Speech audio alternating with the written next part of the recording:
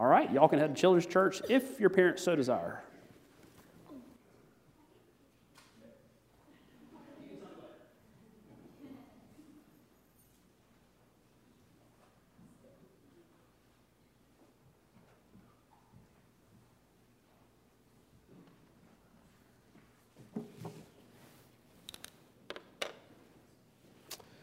All right.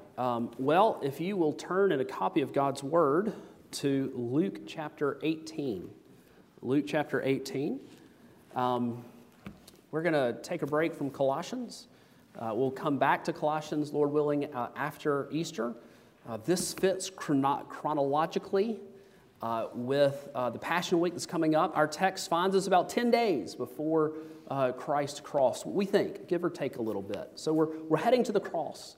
Next week will be Palm Sunday. We'll be talking about Christ coming in as king into Jerusalem.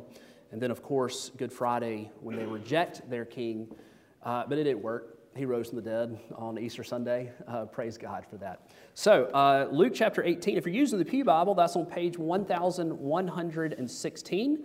We'll be reading at verse 35. Please stand for the reading of God's Word as you're able.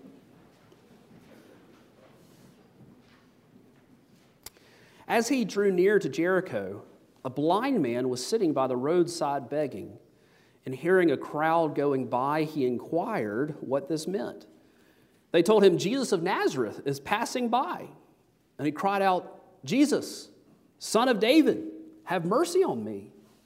And those who were in front rebuked him, telling him to be silent. But he cried all the more, Son of David, have mercy on me. And Jesus stopped and commanded him to be brought to him. And when he came near, he asked him, what do you want me to do for you? He said, Lord, let me recover my sight. And Jesus said to him, recover your sight. Your faith has made you well. And immediately he recovered his sight and followed him, glorifying God. And all the people, when they saw it, gave praise to God. This is the word of the Lord. Thanks be to God. Let's pray. Oh, so Father, we thank you for your word. And we pray that by your Spirit you would cause us to see you all the more clearly through it. We pray for the unction and anointing of your Spirit. We pray these things in the name of Christ our Savior. Amen. Please be seated. When Christ showed up on the scene, his ministry and his mission, it was kind of a mystery to a lot of people. It shouldn't have been, but it was, and even to his disciples. I find great comfort in how many times the disciples were wrong. For certainly it illustrates my life quite well. Sometimes we're amazed too. They were amazed when Jesus would do amazing things. And so often we're amazed, unfortunately, when God does what he says he's going to. Like when he cares for us, or when he provides for us, or he gets us through a hard season. Have you ever prayed fervently for something and then forgotten to thank God for it? I have. Have you ever prayed for something hard and then it happened and you're just like, wow, I can't believe that happened? Well, apparently we weren't believing in our prayers very much, were we? Sometimes it's like our spiritual eyesight has gone out of whack. Our prescription is wrong. There's grease on the lenses. It's like Vaseline, right? You can see, but not fully. And when our eyesight is messed up, when our prescription is wrong in your glasses, how many people wear glasses or corrective lenses? Yeah, most of us, right? And so when your prescription is wrong, it messes up everything, doesn't it? It can lead to dizziness. It can lead to falling or lack of concentration. It can even lead to behavioral issues. It's a huge problem. And so when our spiritual eyesight, when our prescription gets a lot of whack, there are impacts on our life. And thankfully, though, Christ came to give us sight. And he gives it to us in salvation. We return to him, we come to him and ask, oh Lord, help me to see better. Help me to understand better. Open my ears, open my eyes, that I might see, that I might hear. So part of the mission of the Christ, the Messiah, was foretold long before he came. Indeed, when Jesus shows up on the scene and begins his earthly ministry, You know, he's baptized, he's anointed with the Spirit, he's immediately driven by the Spirit into the wilderness, and he comes back and he begins preaching in the synagogues. And at the very beginning of his ministry, we find him in Luke 4 in a synagogue, and he stands up and he reads. Interesting, he stands up for the reading of God's word. We do that too.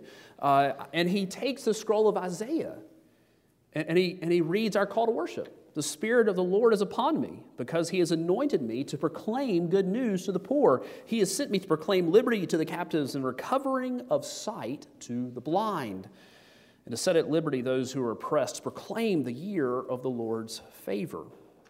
Now, when we read this, when we read me, when we read I, we're of course reading what God's word says, but we're not talking about me or I, we're talking about Jesus. Jesus was talking about himself. And so he sits down, and in verse 21 of Luke 4, he says, "Today, this scripture has been fulfilled in your hearing." Isaiah 61 was about the Messiah. He sits down, and he says, "I'm the Messiah," and drops the mic, right? You could hear a pin drop, or it would have been an uproar. In the passage today, we see that part of the fulfillment of Christ's mission was to bring not just physical sight to the blind, he does that in our text, but also, and more importantly, to bring spiritual sight to those who are spiritually blind, like you and me, apart from his work. Well, Jesus and his disciples are nearing the end of their earthly ministry together.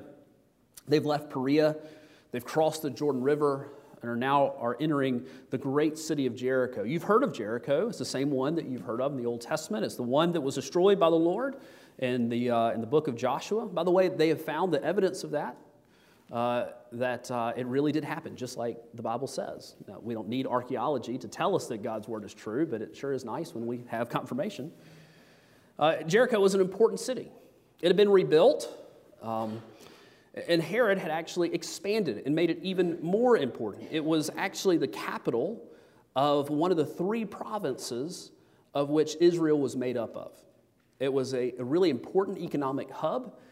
It was an important governmental hub. And so this is why we find Zacchaeus in the text immediately following this one as a tax collector doing business with Jesus. And when we read that he's a tax collector, he was a chief tax collector. He was the IRS guy over the whole region. He was the chief stealer and thief of all the people's money. It was on the pilgrimage road to Jerusalem, so it wasn't just economically important. It was also physically important geographically because it was on the way to Jerusalem, which was only 12 and a half miles away. Is that Castleberry-ish? It's about that. All right, so from here to Castleberry-ish is Jericho to Jerusalem. Jesus and his 12 disciples are followed by many others. They're passing through the town on the pilgrimage route for Passover. Soon they would spend the night in Bethany with Simon the leper. And just a couple days later, Jesus would enter into Jerusalem on a donkey. Well, as the crowds are coming close to this great fortified city, there are a lot of beggars that are outside the city. Now, they would be out there, especially in the time of the pilgrimages like Passover, because there are a lot of pious Jews who are going to worship the Lord. And so it was a great time to ask for alms, to ask for money. And then we find that there was one particular beggar who Mark tells us his name was Bartimaeus. That's who we're talking about this morning, blind Bartimaeus. Perhaps you've heard of him. But there was something special about this beggar. He wasn't just like all the other beggars who were outside the city gates asking for help financially. See, he was blind. Now, in our world, it's certainly a very difficult thing, I would think, to be born blind, to lose your sight. I cannot imagine that. But in that society, it was far worse.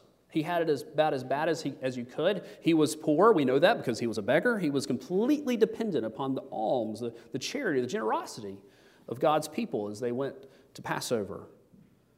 But not only that, he was blind.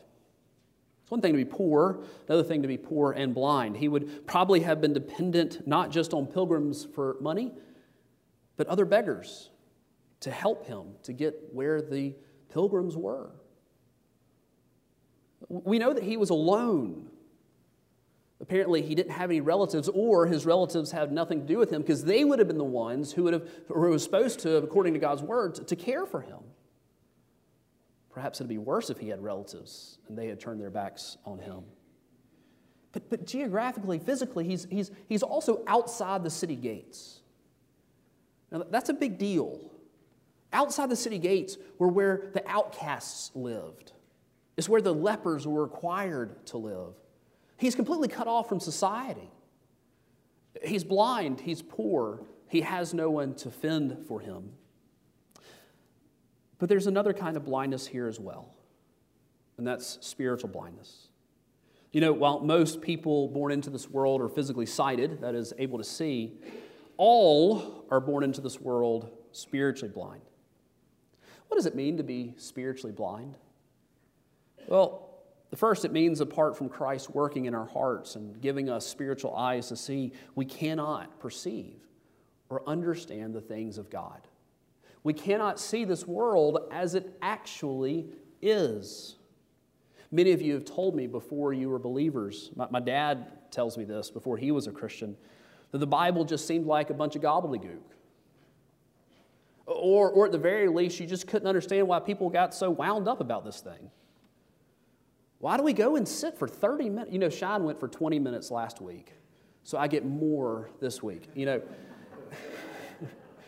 you think I jest.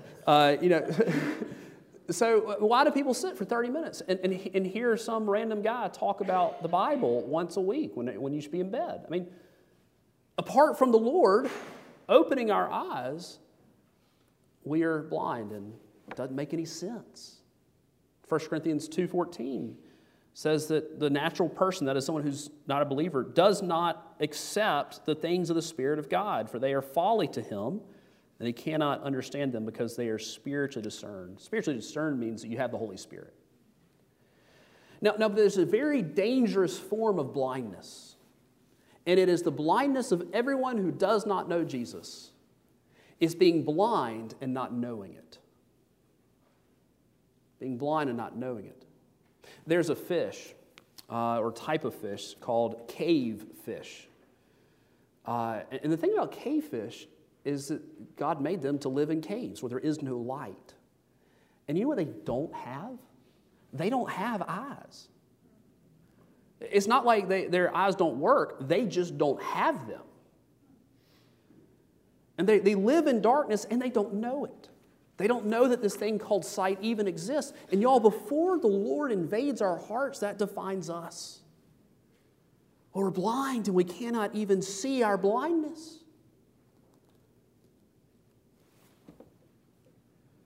When we don't have spiritual sight, we don't see the ethical or moral horizon. We don't see the world as it really is. We end up living for ourselves and our own interests, our own desires, because that seems to be all that matters. Why does family matter?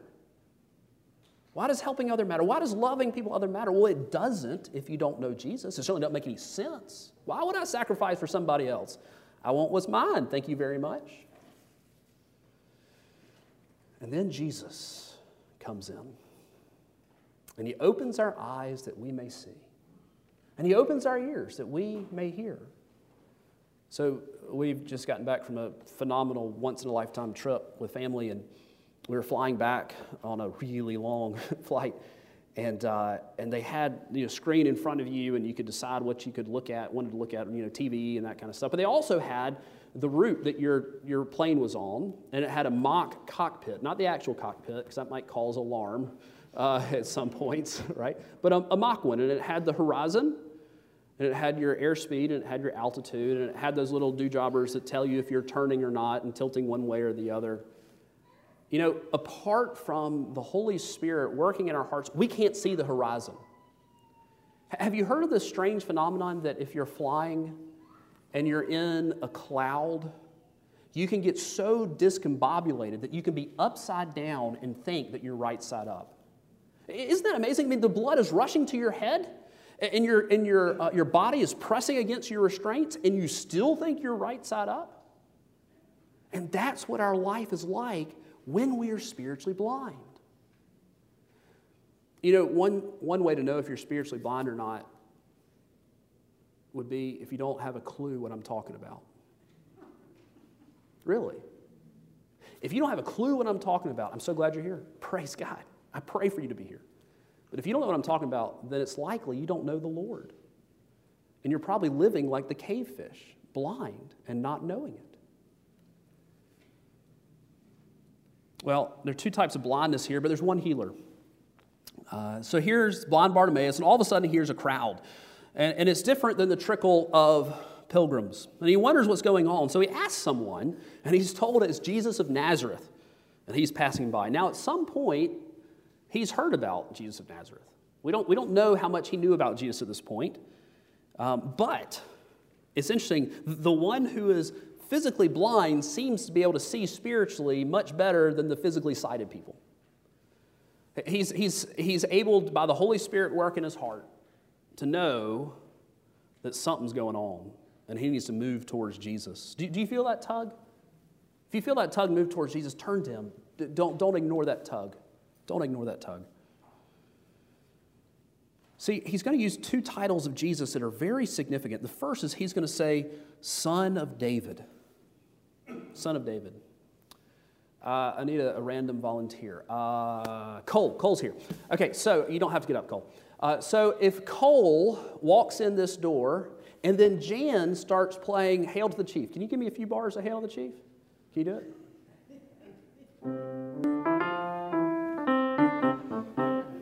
Hopefully that'll be the only time you hear that in worship service. And Cole walks in and Jan starts playing that. We all stand up and say, hey, Mr. President. Who are we saying that Cole is? The president, right? When blind Bartimaeus says, Son of David, he's saying he's the Messiah. It's like the trumpet fanfare has busted out, and everybody knows that this guy thinks that Jesus is the Messiah, the anointed one, the one who was foretold, who is going to bring sight to the blind. Jesus, Son of David, have mercy on me. The word cry here is a very significant one. It's the same one that describes Jesus crying out on the cross, my God, why have you forsaken me? Put yourselves in his shoes. We would feel the same way. Here is the one who is able to make us well, and he is passing by. You're going to speak pretty loud, aren't you? But the crowds aren't having it. They're not having it. They rebuke him. It's the same word, by the way, for what the disciples do earlier in Luke 18 of rebuking the children when they try to get close to Jesus. Jesus wasn't having any of that. He rebuked them. Now, it's interesting. It's unclear about who these people are who are doing the rebuking. It could be that, blind Bartimaeus, he can't see anyways. It doesn't need to be close to the front. And it could be the people in front of him. They're like, shh, be quiet. We're trying to pay attention. We're the important ones. Jesus doesn't care about you. Or it could be the disciples, the people who were walking in front of Jesus. Do you want to be the person who brings people to Jesus or someone who pushes people away from Jesus? Do you want to be someone who brings people to Jesus or someone who pushes people away from Jesus? Well, perhaps they feel that Jesus shouldn't be bothered by this filthy beggar who has nothing to offer society anyway. I had a moment yesterday, one of those gut checks. I was at Walmart. Thomas and I were there getting, we got home and there was no food in our house, and except expired milk. And so we went to Walmart and we walked through this crowd of people who were by the meat department. And Thomas, I meant to talk to you about it. The smell of marijuana was overpowering.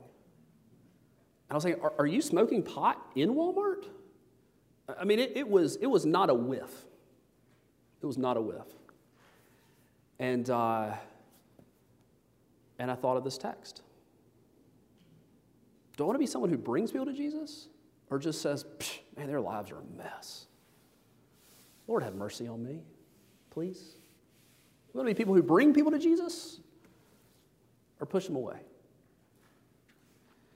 Well, Bart's he's pretty desperate here. He isn't stymied. Verse 39, he cried out all the more, "Son of David, have mercy on me." The word cry here is a different one than before. It's a stronger one. It's a cry of desperation. In fact, it's used often to refer to the guttural cry of an animal. Bart's thinking, here is the only one who can give me sight, and he's leaving. He goes for broke. So at this point, Jesus responds. He commands for Bartimaeus to be brought to him. Now, he isn't carried. He is led. We know that as we read the other versions of this text. The Mark version says that he sprang up. Wouldn't you do the same? Jesus is calling. Run to him. Is Jesus calling you? Run to him. The Messiah has called me. I'm running to him. Jesus asks him, hey, what would you like me to do for you? Now think about all the possibilities. Think about all the possibilities here. Here's the Messiah who told Peter in Matthew 17, hey, we got to pay this tax. Go fish, and the first fish you get to is going to have a coin in it. Right? He could have asked for money. Here is the one who fed the 5,000, who fed the 4,000. That was just the men, so it was probably closer to 15 to 20,000. He could have asked for food. But he goes for broke. And he's not afraid to ask for it in front of everybody else. He doesn't slip it on a piece of paper just in case Jesus isn't able to do it. He doesn't whisper it in Jesus' ear saying, hey, if I could just please get my sight back. He boldly asks in front of everyone, Lord, let me recover my sight. Now here is the one who spoke light into existence. Genesis 1. And he is the one who crafted and created the eyeball, which is just incredibly complex. And you can't take away any part of it for it still to work. And here is his Lord. Who does Lord refer to? God. Son of David, God. And Jesus, recognizing his faith and understanding what's going on, says in verse 42, recover your sight, your faith has made you well.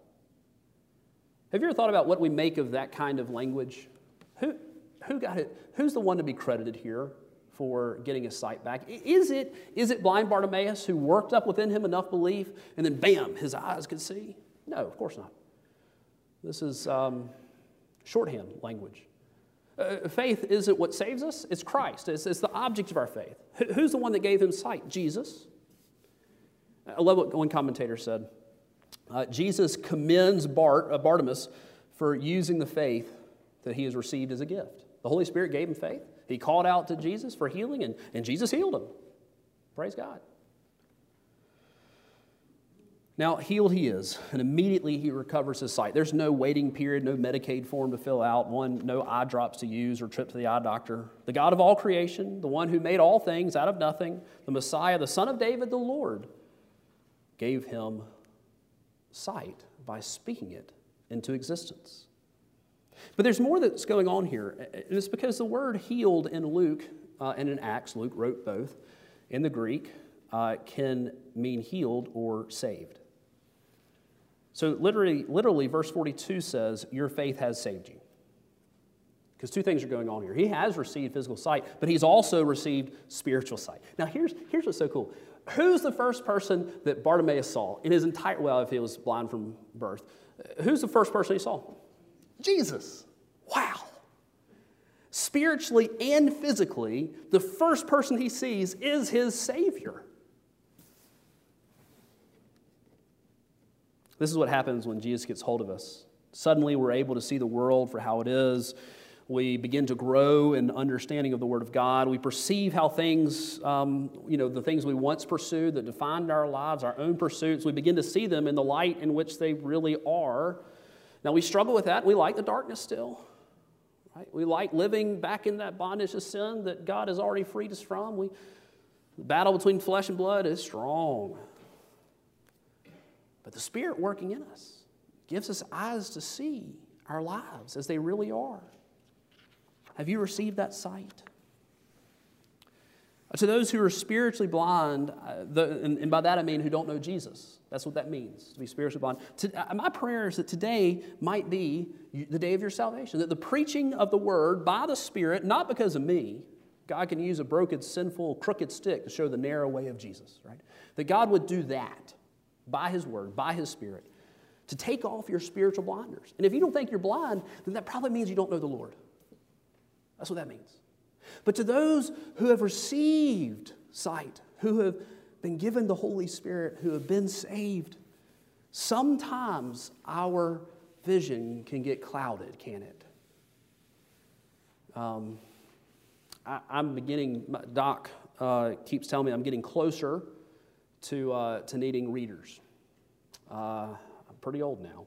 And so you'll notice that a lot of times I just walk around with my glasses on top of my head. Let's be real for a second. Sometimes that means my glasses get a little greasy. Can I say that in church? Because my hair gets a little greasy. I know that doesn't happen to you. And so I put them back down on my face, and it just doesn't look right. They look clouded.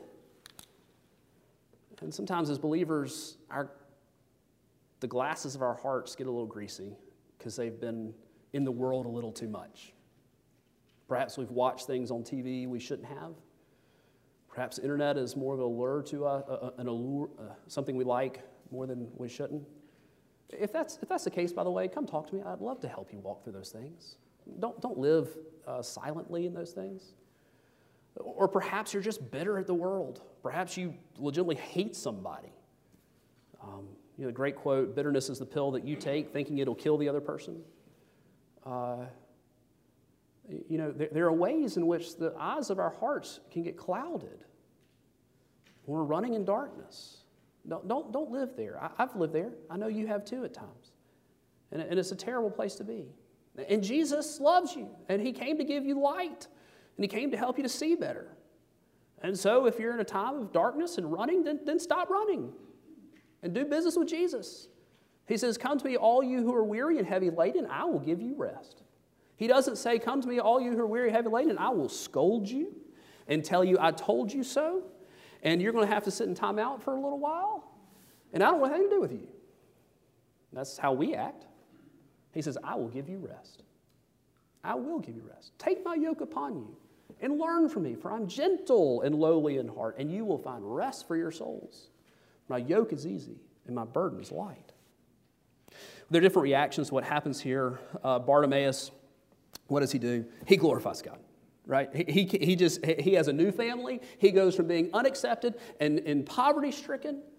He goes from not having anyone in the world to help him. He goes from being rebuked potentially by the religious leaders of Jesus, the disciples, to now having sight and giving God praise for it. That's what happens when we come to the Lord. It causes us to praise God. But then he follows Jesus. I love this. He glorifies God, and then he follows Jesus. Now, we don't know this for sure, but it's probable, Jesus doesn't have a whole lot of time left on earth. And it's probable that he followed Jesus on his journey to Jerusalem. Was he standing there next to John at the cross? I don't know. I don't know. But he followed Jesus. When Jesus gives us new eyes, he calls us to glorify God and to follow him, to become lifelong learners who spiritually walk with Jesus. But it wasn't just for him. When God answers prayer, when he does great things in our lives, it's not just for us, it's for other people around us too. It's for the people of God. And the crowd, they praise God too. The people that have probably known him all their lives. Man, praise God. I got to go apologize to him for how I've treated him all my life, but praise God, he's got sight. Well, let's land this plane. In this life, we see by faith. We see by faith in this life. But one day, let's see, it is well with my soul, and Lord haste the day when faith shall become sight. Oh, hasten that day, Lord Jesus. I yearn for that day. See, Bartimaeus got to see Jesus, and one day we will too. So we pray, come, Lord Jesus, come quickly. Amen. Oh, Father, we thank you for the sight that you have given us. Lord, not because we deserved it, because of your love and grace and mercy. Father, for those who don't know you, for those who are spiritually blind, open their eyes that they may see. In the name of Jesus, amen.